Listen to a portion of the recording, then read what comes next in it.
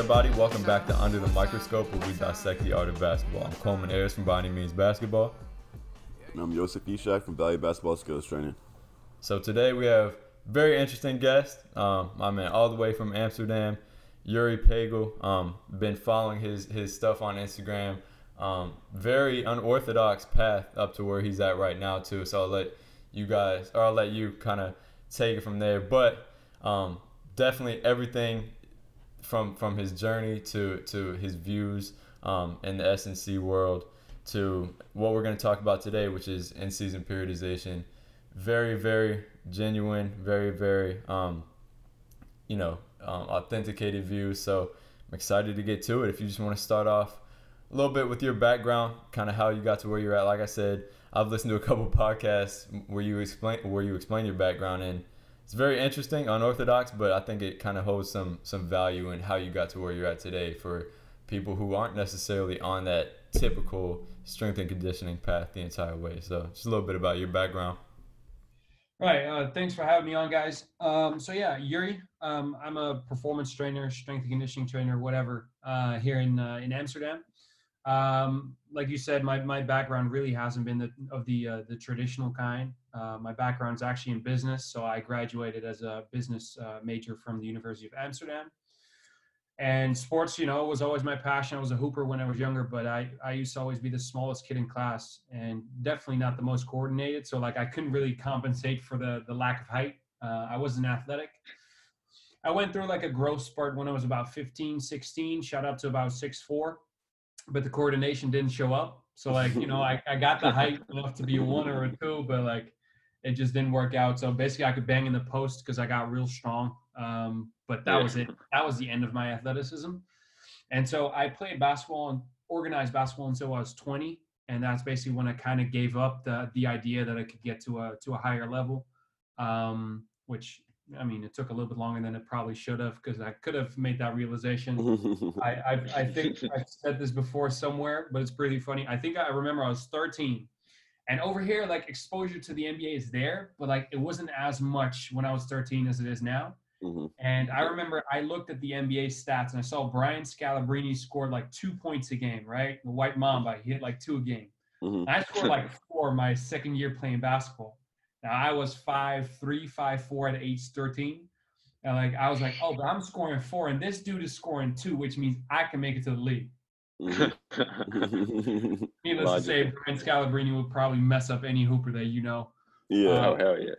But yeah, that was kind of my thought process. So, I kept playing basketball until I was 20. I started hit the weight room before that, and it was very specific to basketball kind of thing. I saw workouts online from NBA players, and I would just replicate the workouts, right? You see a sample workout and just try.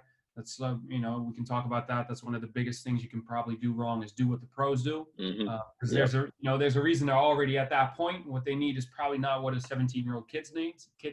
Fact. But what happened, I started doing all that kind of stuff and I got a little bit stronger, but still didn't get more athletic.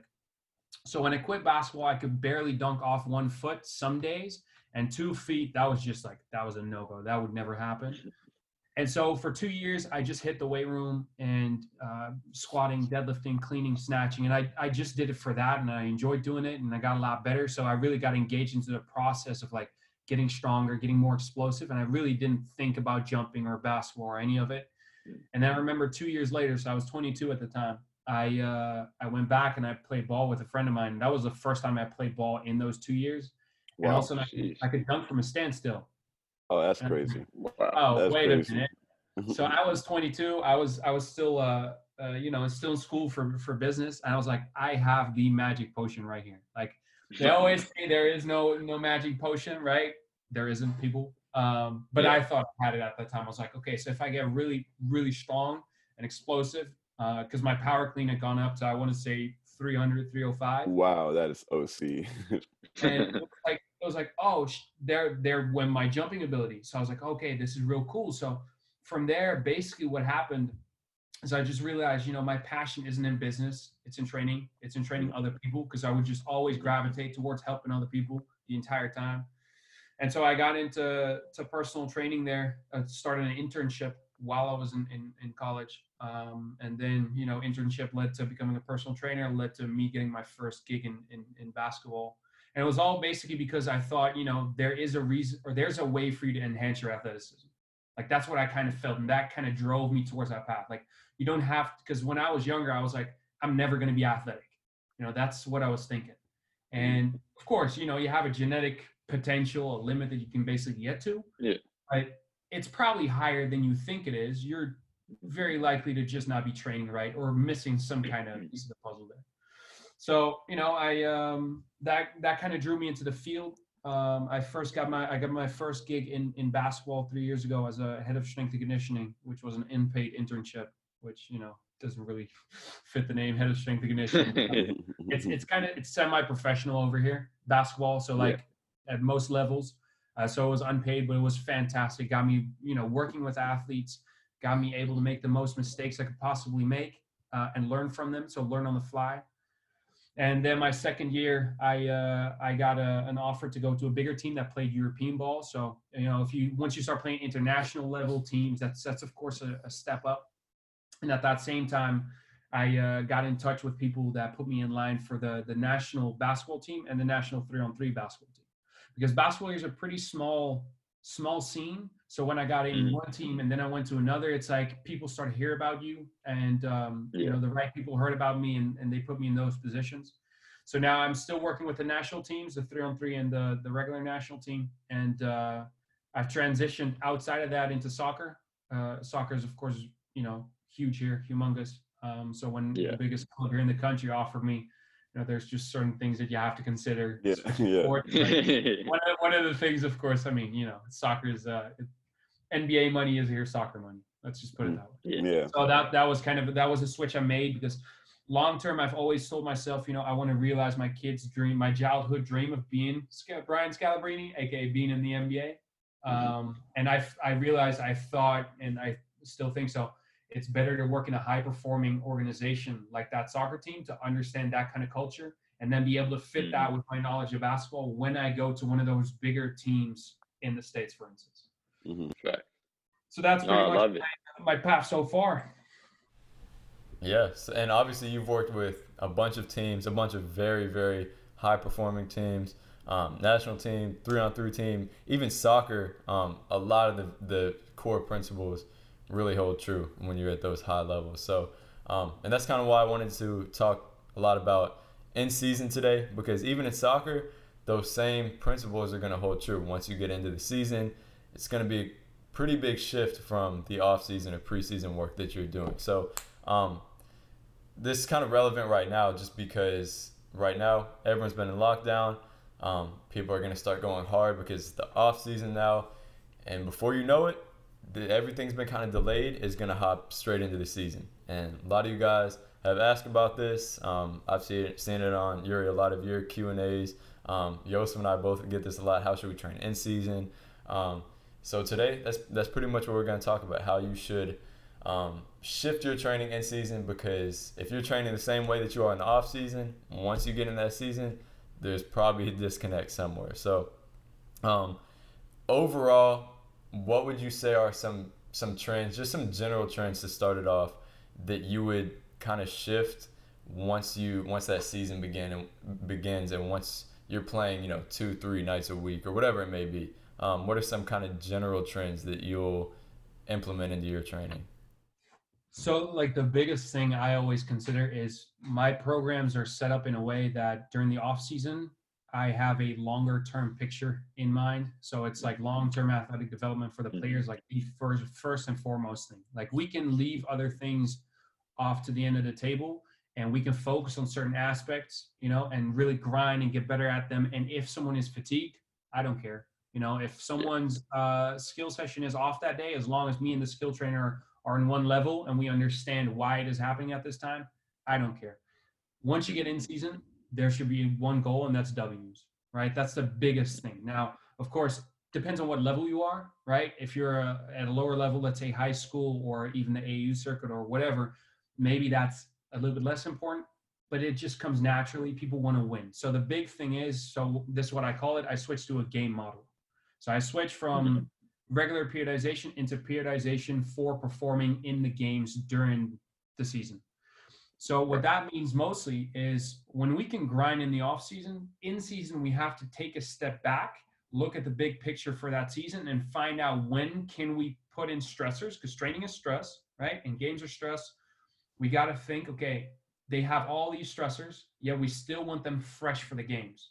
So we got to pick certain spots, certain moments we can still load these guys, but we're not interfering with their performance on court during game day. And I think where a lot of people go wrong is like, oh, let's say normally I lift on, let's say we got a game just once a week. All right, let's keep it real simple. And we're used to lifting on Monday, Wednesday, and Friday. Okay, that's fantastic, but that Friday is going to influence that Saturday. If Saturday is my game. But what we can do is we have that Monday, Wednesday, Friday. What if we make it Monday and Tuesday? Monday is our heaviest session because it's the furthest point away from our next game. Tuesday might be a little bit lighter. And let's say Thursday is more of a potentiation kind of session. So we're moving fast, we're moving light loads really quickly, but we're not really putting in a lot of muscular fatigue for that game on Saturday. Then on Saturday, we're fresh. Sunday, we recover. Monday, we hit a little bit harder again. And that way you can kind of repeat. Now, of course, that depends totally on your schedule, right? It depends on how many minutes do you play, what's your role within the team. But to me, like the biggest thing I look at first is, okay, we switch to a game model. The foremost thing we got to think about is we got to perform on the court during the season. Yeah, I was just gonna mention one thing. You mentioned the different levels when it comes to ages with players. So like high school players are preparing much differently than professional level players. But let's say like at that professional level, you with the playing time. So some players that don't get as much playing time and don't play as much of a high level. How do you work with those players versus the guys that are a lot more relied on and accountable in the games? That's a great question, actually. And the reason for that is let's say you're a player that's on the fringe of the rotation, right? You're not really getting your minutes right now, but you might be getting them at some point during the season, or if someone gets hurt, you might be getting their minutes. That means that you have to be physically prepared for the stress of the game when you get called upon. A lot of players that kind of slack, right? Oh, I'm not playing. I don't, they start working maybe a little bit less. There's the dudes that start working harder, but there's also a lot of them like, no, F this shit. Like, I'm going to kind of post through it. And then when your number gets called, you all of a sudden go from 0 to 100. Yeah. And you're like, oh, now I got to perform, but your body might not be used to the stress to be able to handle the minutes that a starter or a rotation player gets. So the big thing for me is, okay, we're not getting a certain loading game, right? So if you're outside of rotation, you might get a couple minutes, maybe not even play at all. That means that the players that play get a lot of stressors during that game, let's say 40 minutes of workload, and you don't. We have to fill that in. Somewhere during the week, we have to up your load to make sure that when you do hit the court, that you are ready for the stressors of being a 40-minute player. Because if you don't, you're going to be unprepared for whatever gets thrown at you once you start playing. I was about to say, do you ever treat a player that that won't get in the game that season, like as if it's just the off season for that player, and just continue the whole off season program that you had with him originally? Basically. That comes down to your communication with head coach, right? If he's like, hey, Yuri, I'm going to be honest, like this guy's not going to play. And if he does, it's only going to be a couple minutes. But he has weaknesses here and here. Like, let's say he doesn't move well laterally, or he needs to put on 15 pounds to be able to compete at this level. If he doesn't, he'll never make it. If a head coach tells you, like, this is what I need from this guy, and if he doesn't do that, we're probably not going to need him. That gives you all the freedom to start working with them. And then obviously you change the program to meet their needs, more intensity, more volume, probably more frequency, and be doing a lot of work because they're not going to get that on court. And maybe also some players, coaches might want them as practice players. They don't want them ready for the game. They want them ready for certain practice days. So let's say they want them to be at their peak shape on the heaviest training day of the week, right? So let's say a bench player, you're like, okay, I want him ready for his, like Wednesday's our roughest session. That's when he needs to perform and show up that he's ready to take that next step to hopefully get off the bench at some time.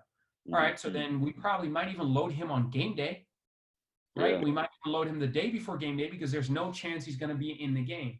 But we got to make sure that he can perform. He's at peak shape and least amount of fatigue at the moment that he has his peaking moment, which is basically that practice session.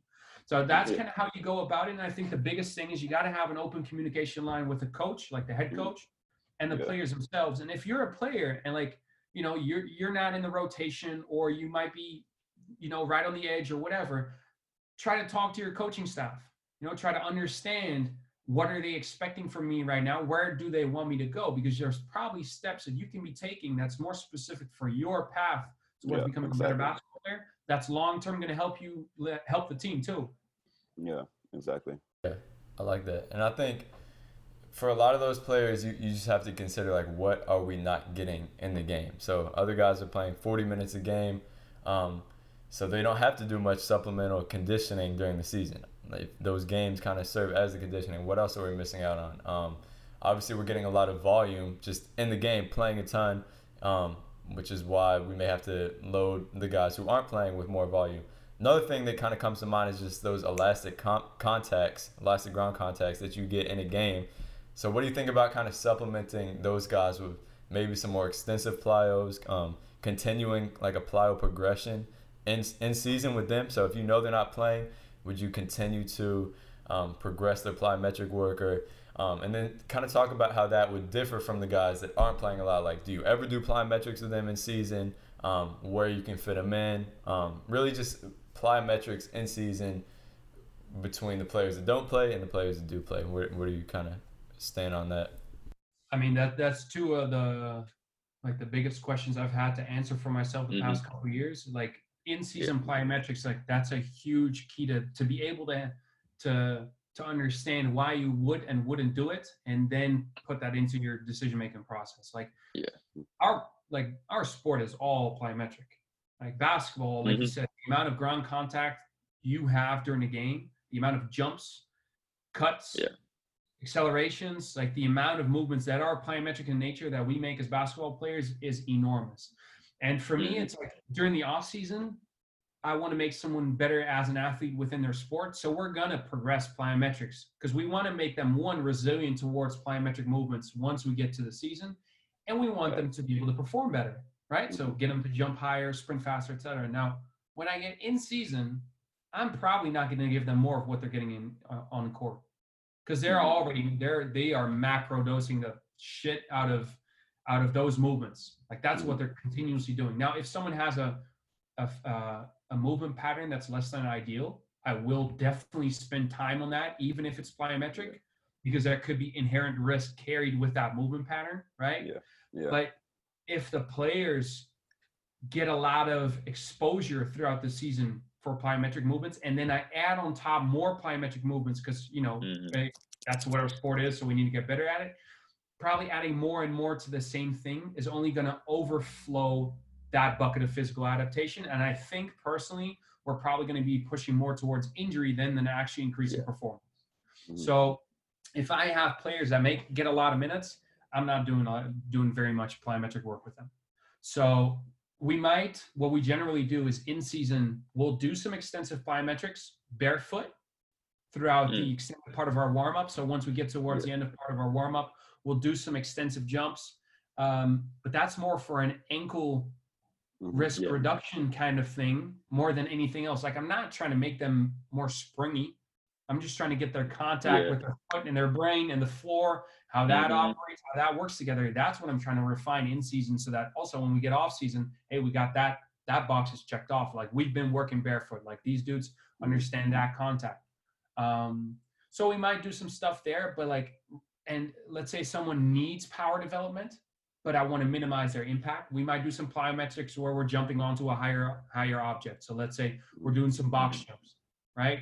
Where we're still getting that stretch shortening cycle, but we're not getting the impact of the landing because we're jumping onto a higher object.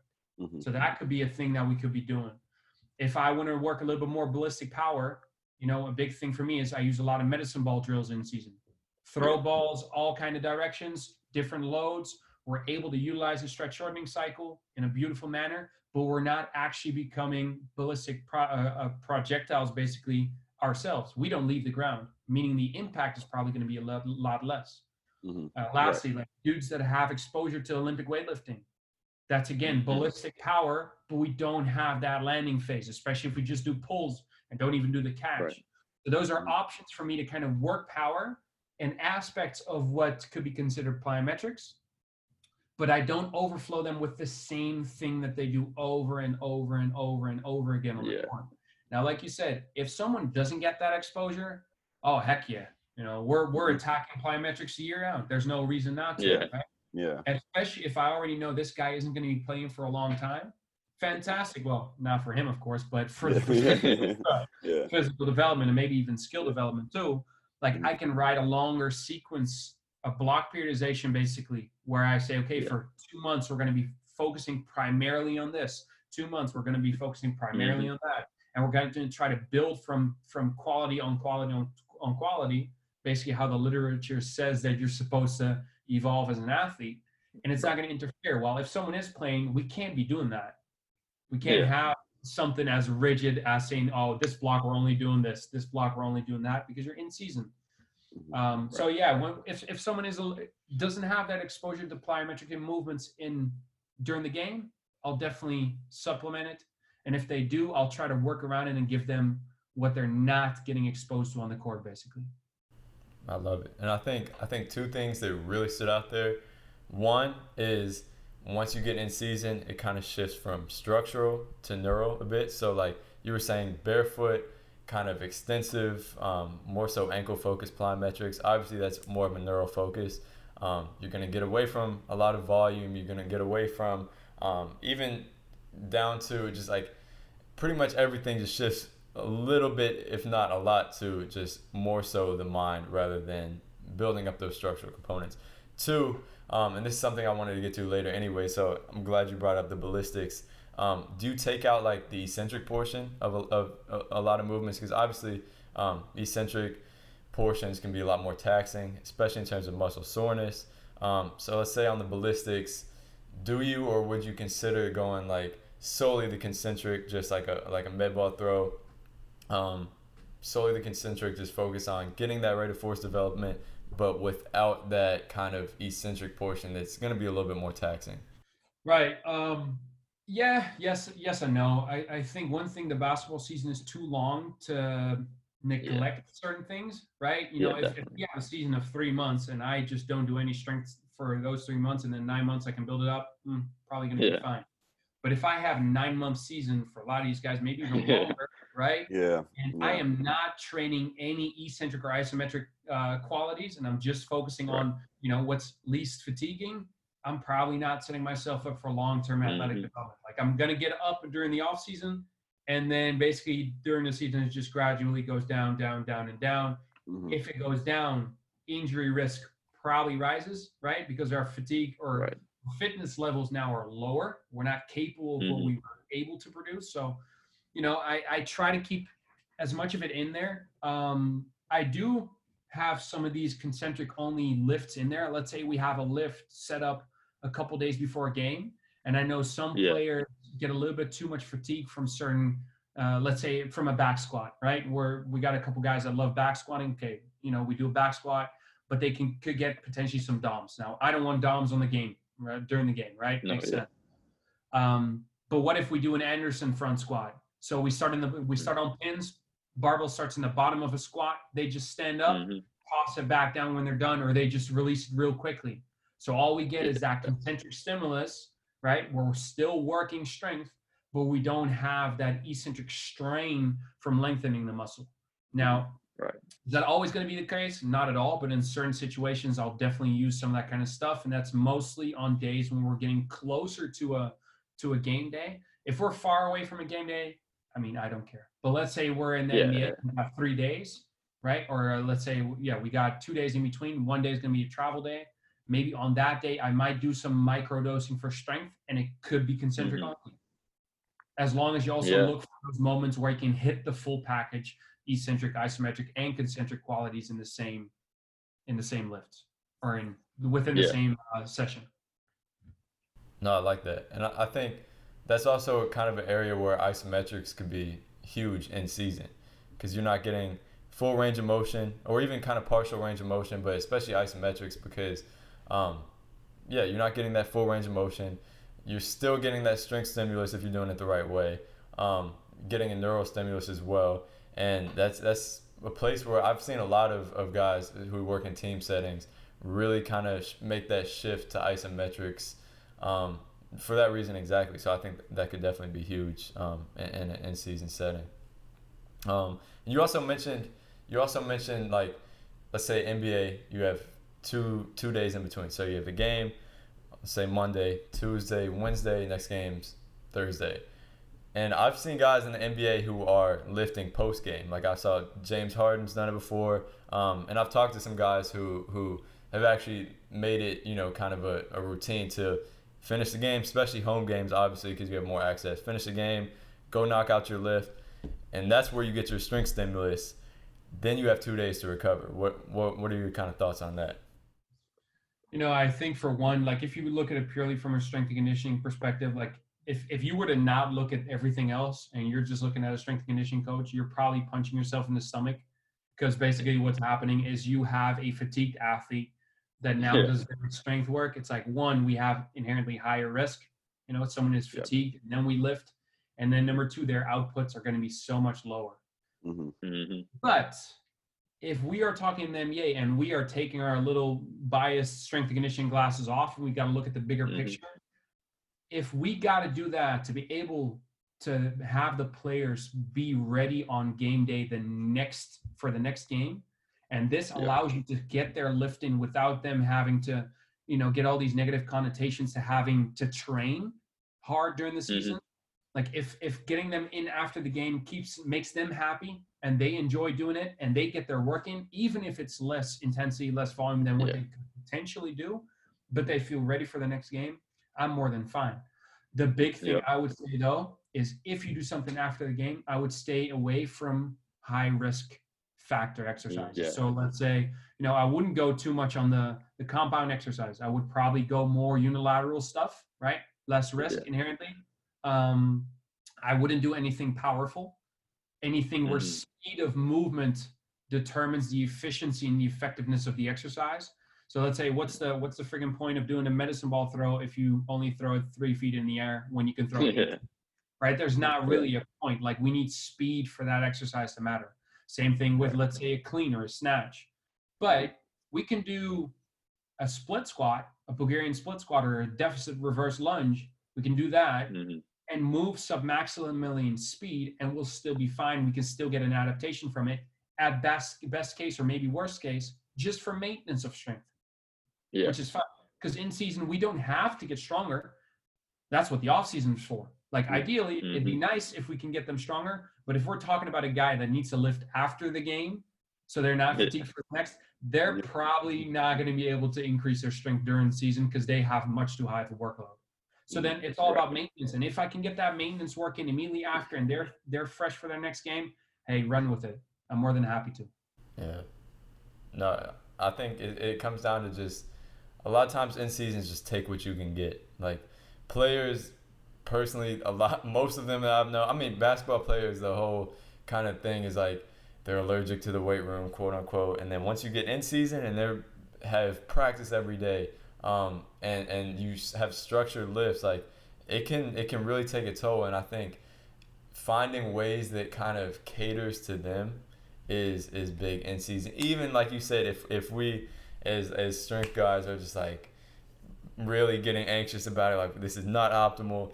Not everything's going to be optimal in season. It's the way it is, and finding ways to kind of just take what you can get, and maintain that strength rather than continuing to progress throughout the season is sometimes the most that we can do, which it takes a little bit to kind of put that bias aside, but it's player first mentality, and however you can get it, you just got to take it sometimes.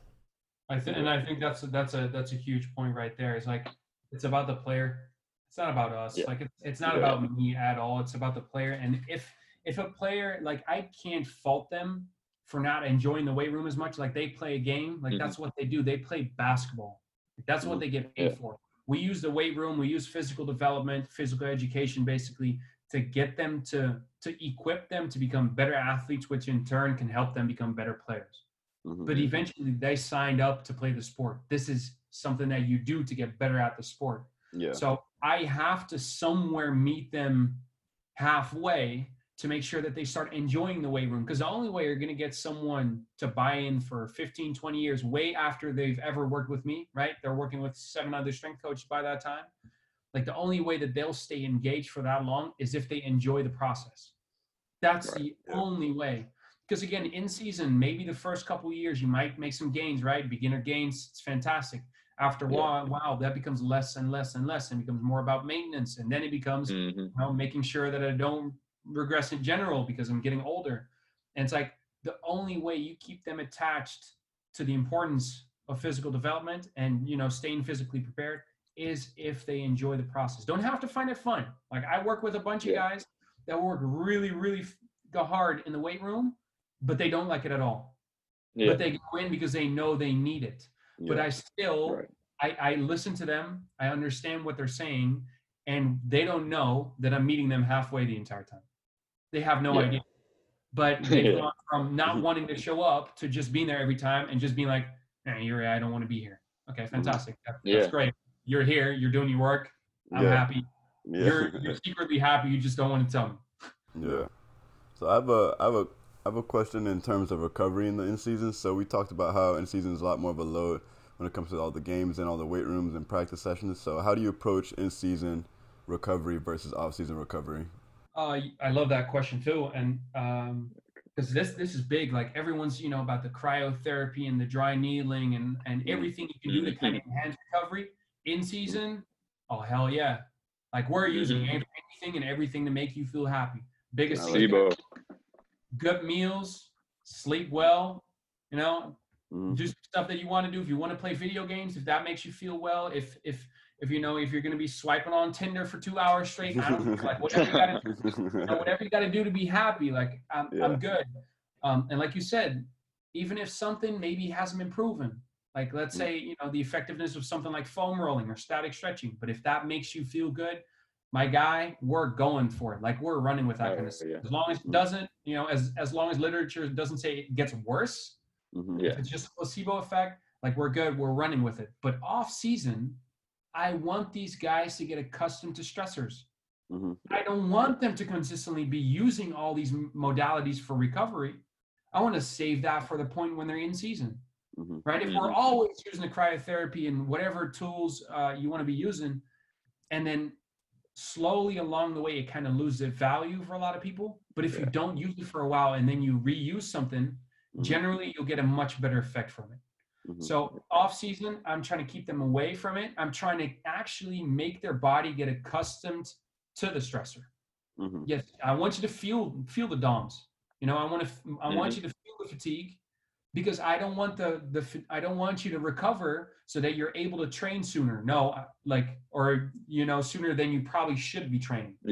Let's say for instance, the DOMS should prevent you from training the next day, but because you're using all these recovery modalities, you are training the next day, but you're probably not fully recovered. I don't want you training that day. I want you to train you when you're ready to go again. But in season, you got to perform.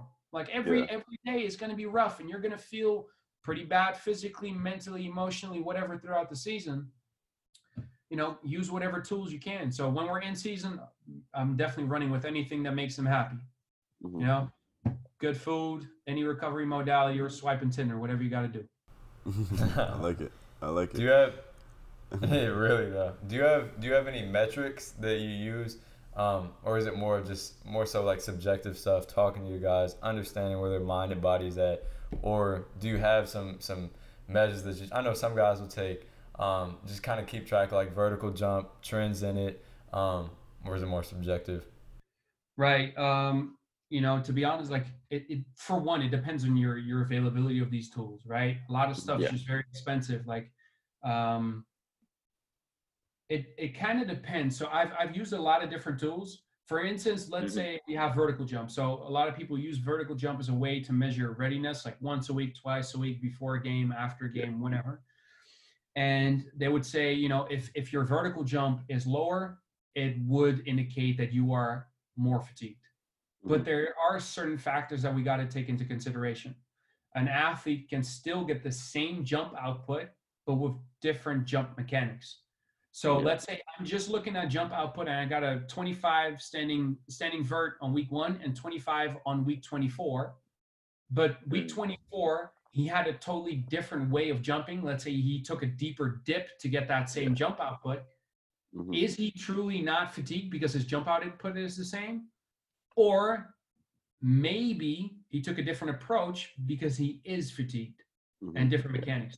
So it's kind of hard to take anything away from that. Like, if you have force plates, you're good to go. Like, you can measure anything like how deep someone dips, like asymmetries left and right, time to peak force, all that good stuff. Like, we can take a lot away, but hey, not everyone has 10 grand just laying in the back of their van, ready to buy a force plate and do some jumps on them. And also, is that going to be worth it? Right? Now, I think something like RPEs for yourself, something like that. So a rate of perceived exertion. So basically asking someone on a scale of 1 to 5 or 1 to 10, how they're feeling, or how difficult a session was. That's free, right? Yeah. You would need someone to analyze that data for you. You need a good coach or a good sports scientist for it. So then again, is it really realistic? And to be honest, having worked with a couple different tools by now, the biggest thing is just getting to know your players. Like with the 300 national team last year, we were running, we were going for the well, actually it was 2020, it was still this year. It feels like last year. Yeah. We were going for the Olympics. We had our qualifying tournaments set up in May and in June, and we had a really rough camp leading in. And so we worked a lot with RPEs and trying to monitor.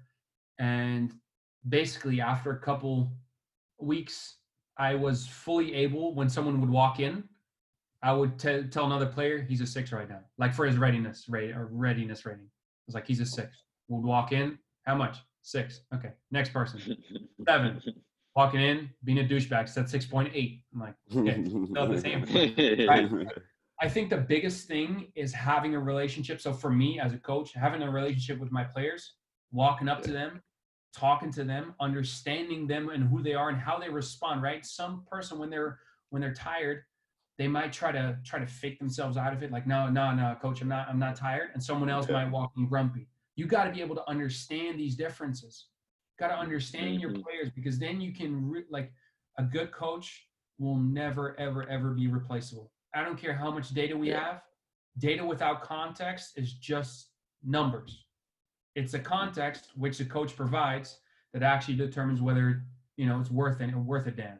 So, there's a lot of different things, but to me, it's looking at players, talking to them, and also for players, hey, be open. If there is someone looking at your readiness data, like, maybe even just in confidence, talk to them about certain things. I'm feeling this way, I'm feeling that way. And, maybe ask them whether they can't tell coach if you're feeling a certain type of way or whatever, because, maybe you're afraid of not being able to get minutes. Some head coaches can be pretty rough on you. But keep an open communication line with the person that is looking at your readiness. And, try to stay honest with them, because they probably have your best interest at heart, and you do too. And you're just trying to perform, but having someone measure your readiness accurately can help you a lot, Yeah, and I always tell people, like, there's not, and this goes for most things in the performance and recovery side, is there's really never one metric for pretty much anything that I can think of. That's the one. That's like the one thing that you can measure. We're good. Like, we got it. We can rank it. It's like, everything has to be so completely holistic. And I think the recovery process is such a there's so much that goes into it that one metric or even a number like 5, 6 metrics, vertical jump, you're on force plates, you can produce less force, but that's just because you care less that day. And you care less doesn't mean you're fatigued. It could mean that, but it just could mean because you've done it every day. You're coming in, you're like, all right, screw this. Like, we do a fucking force plate vertical jump every day. I don't really care as much today. There's so much that goes into that, and really the best assessment is taking all those factors into consideration. So the subjective stuff, talking to your athletes, watch how they train. Every training session is an assessment. If you're noticing that they're just not working out with that same level of intensity, that's going to show that they're fatigued to me. Or that, again, that's one metric, so it's pretty ironic that I say that. That's part of what, that talking to them, maybe take a vertical jump, all the metrics you want to take, all the conversations with your athletes that you want to have, you have to consider it all in one, and then start to make that kind of judgment, kind of that feel, and take it from there. But it's too tough to kind of go with one. And I always tell people that all the time. I'm sure you've seen it all the time. Like, what's the best one vertical jump exercise, or what's the best exercise? What's the best program? What's the best this? Everyone's kind of looking for that magic pill, and that kind of transfers over to trainers, where it's like, all right, what's the best metric for this? You have to take in so much into consideration, and I think that was a great answer for that reason. So I couldn't agree more. Everything, like, same thing with the exercise. Like, it's context dependent. Context is always continuously king. Like, I don't care, whatever exercise is supposed to be fantastic. If it doesn't suit you, it doesn't suit you. It's actually funny. Like, one thing I've noticed that I have used as readiness, and I haven't monitored it at all, logged it, anything. But since we do a lot of medicine ball work for power development, or maintenance, whatever, during the season, we generally very often have some kind of granny toss in there. Now, the funny thing is, like, if I do a vertical granny toss, like, most of these guys will be very competitive. They'll have some beam that they're trying to hit, and we perfectly have, like, a kind of beam that's right on the edge, where some people hit it, some people barely. From session to session, sometimes all of a sudden one of these guys throws it like 3 to 12 feet lower, and other times all of a sudden they just bang it against the beam, and that tells me so much of a difference. Also, if they hit it, how are they responding? Are they doing or are they arms raised up in the air like Rocky? So it's like I can measure I can look at them and realize how energetic and happy they kind of are, because if they're happy, they're generally competitive and they'll want to show off. And if they're not, they'll kind of fade into the background, even if they perform well.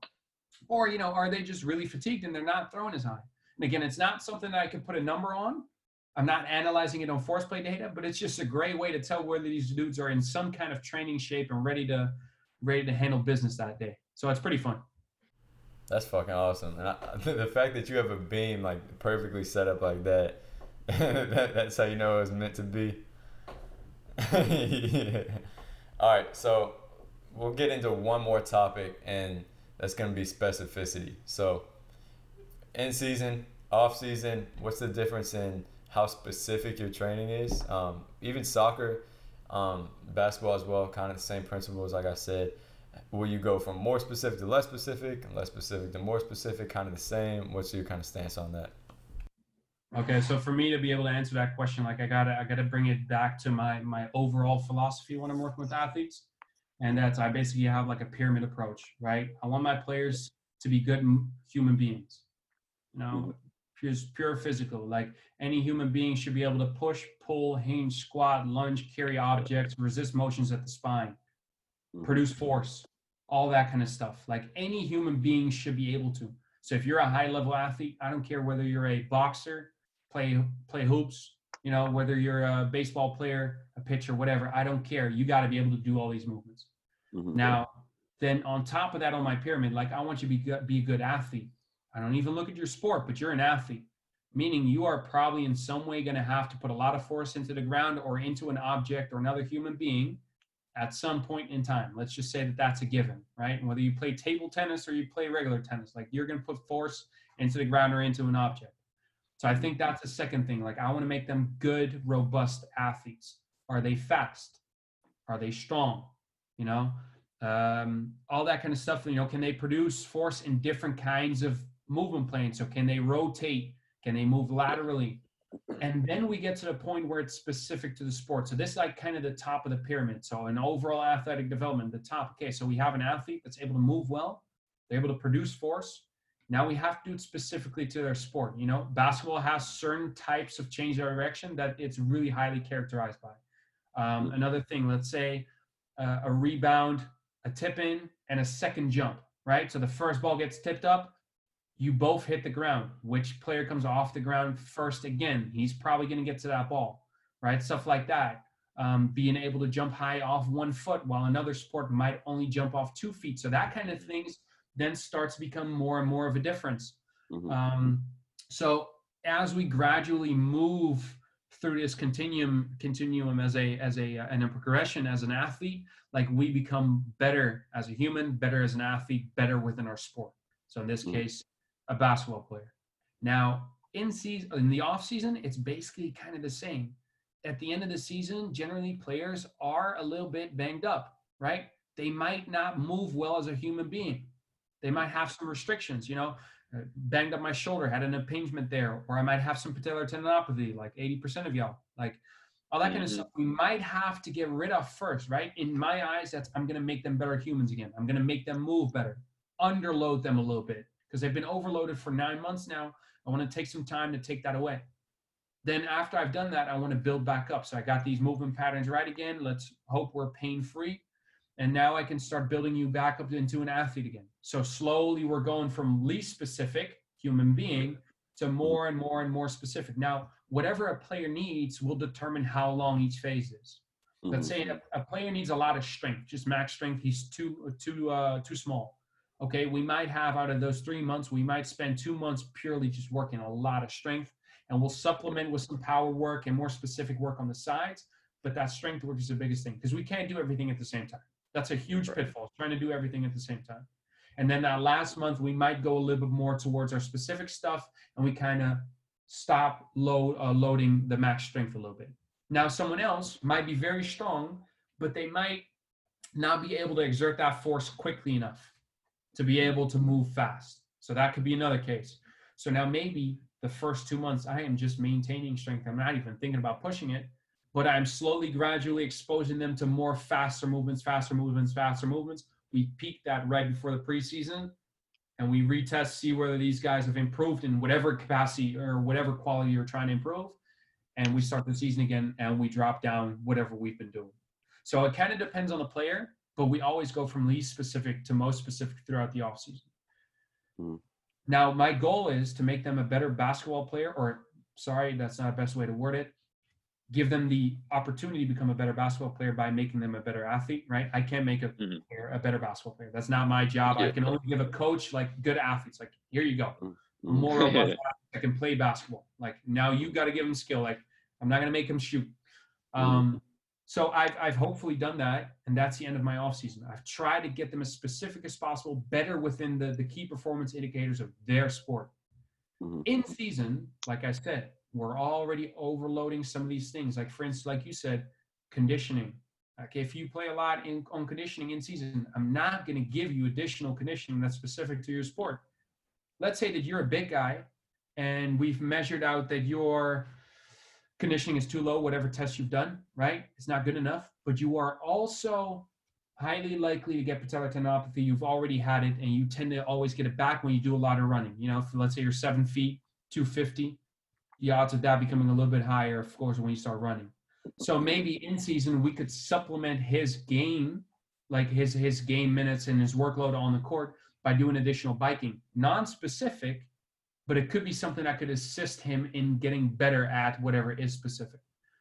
So basically what I'm trying to say there is, like, if I'm in season, I'm not really thinking specific if they have a high workload on court. I'm thinking, what are they not getting on court? Probably that's general strength development, maintenance, and anything along those lines. And then in the off season, we can push that really specific work. There is one thing I have to say there that's very important. It depends, one, on your level, and like we already discussed earlier, what's your workload on court, and two, how long is your season? If you have an 11-month season, you're only taking a month off. That month is too short to just be working specifically, because you now have 11 months where you're not doing anything towards that. So maybe you can discuss with coach or whatever you got to do to kind of have certain phase of the year where you are allowed to push a little bit more towards physical development or skill development or whatever. Because an 11-month season is just too long to not be doing anything, if that makes sense. Right. Yeah. I just have a question comparing to soccer, because you've had a pretty strong background in soccer. So how do you prepare? And so soccer has a lot of different components in basketball. There's a lot more of an endurance and aerobic component to it. So when you're doing your in-season training, how do you differentiate between like anaerobic preparation versus the aerobic preparation versus basketball versus soccer?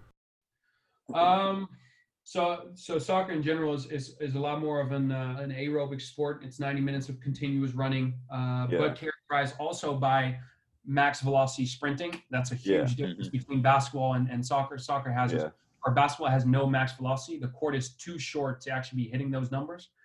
While basketball is a lot more anaerobic. So for those who don't know, like anaerobic is more the interval kind of work, and aerobic is more the long duration. So the big thing is, your conditioning is always going to happen in your sport.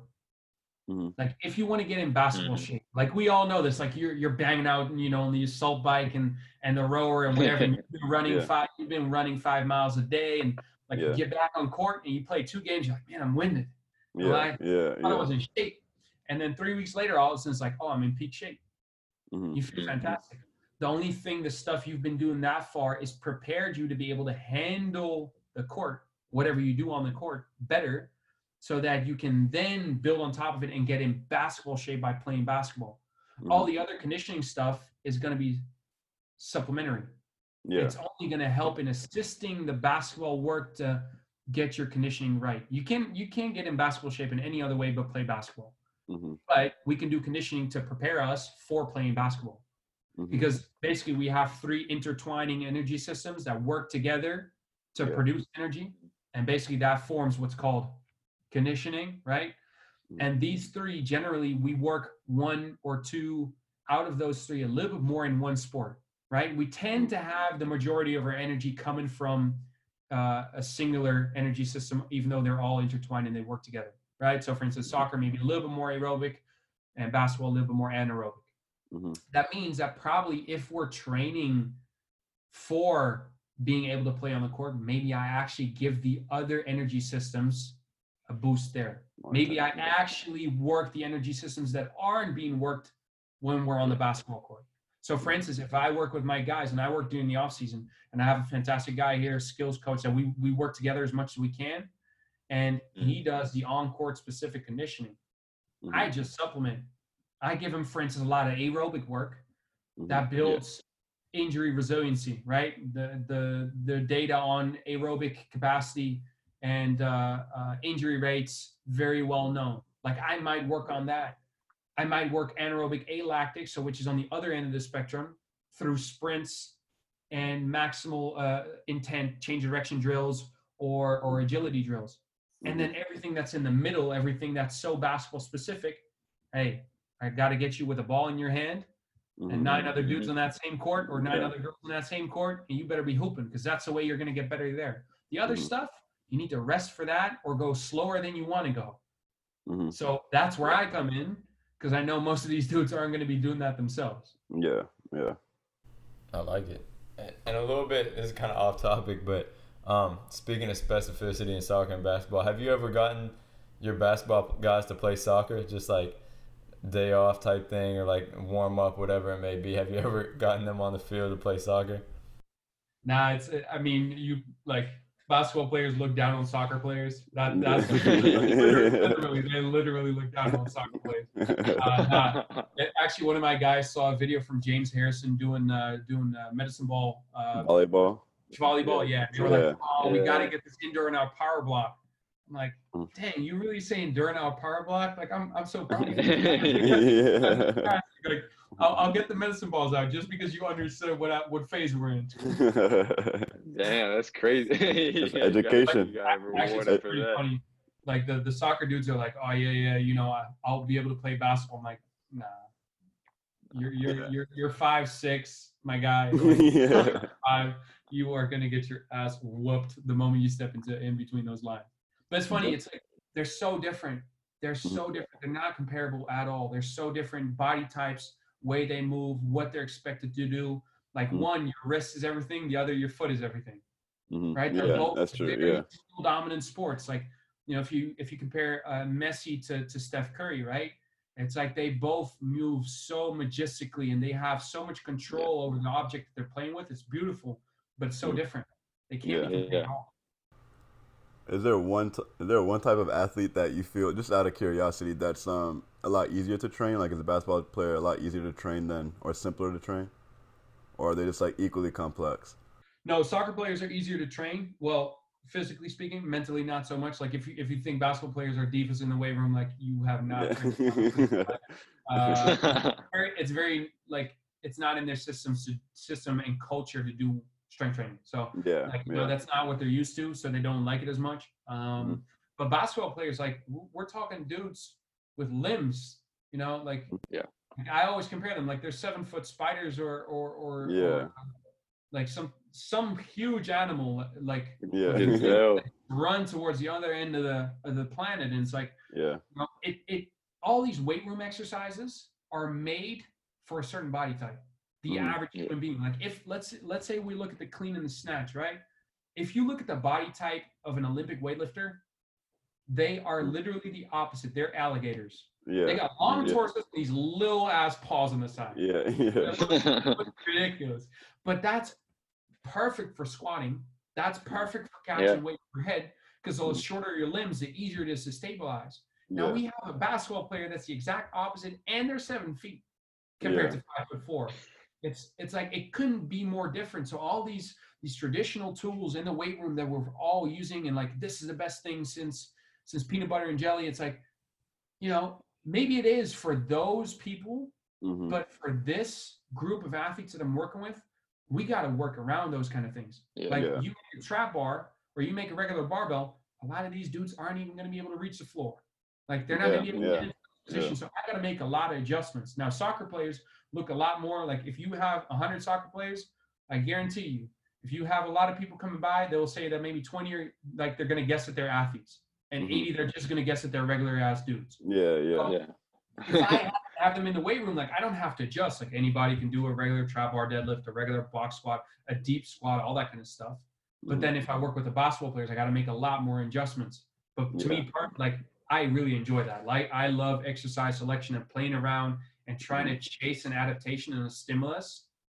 But that's like to the point where it doesn't matter what the exercise is. Like I'm just trying to fit what fits the person, find what fits the athlete and the person as best as possible. Like that's just real cool. Like I appreciate that so much about working with basketball players, because it's fun, right? Yeah. It makes me got to be a little bit more creative in what kind of exercise I give them, instead of just being like, oh, here's squat, bench, dead, let's go. Yeah. Yeah. Yeah.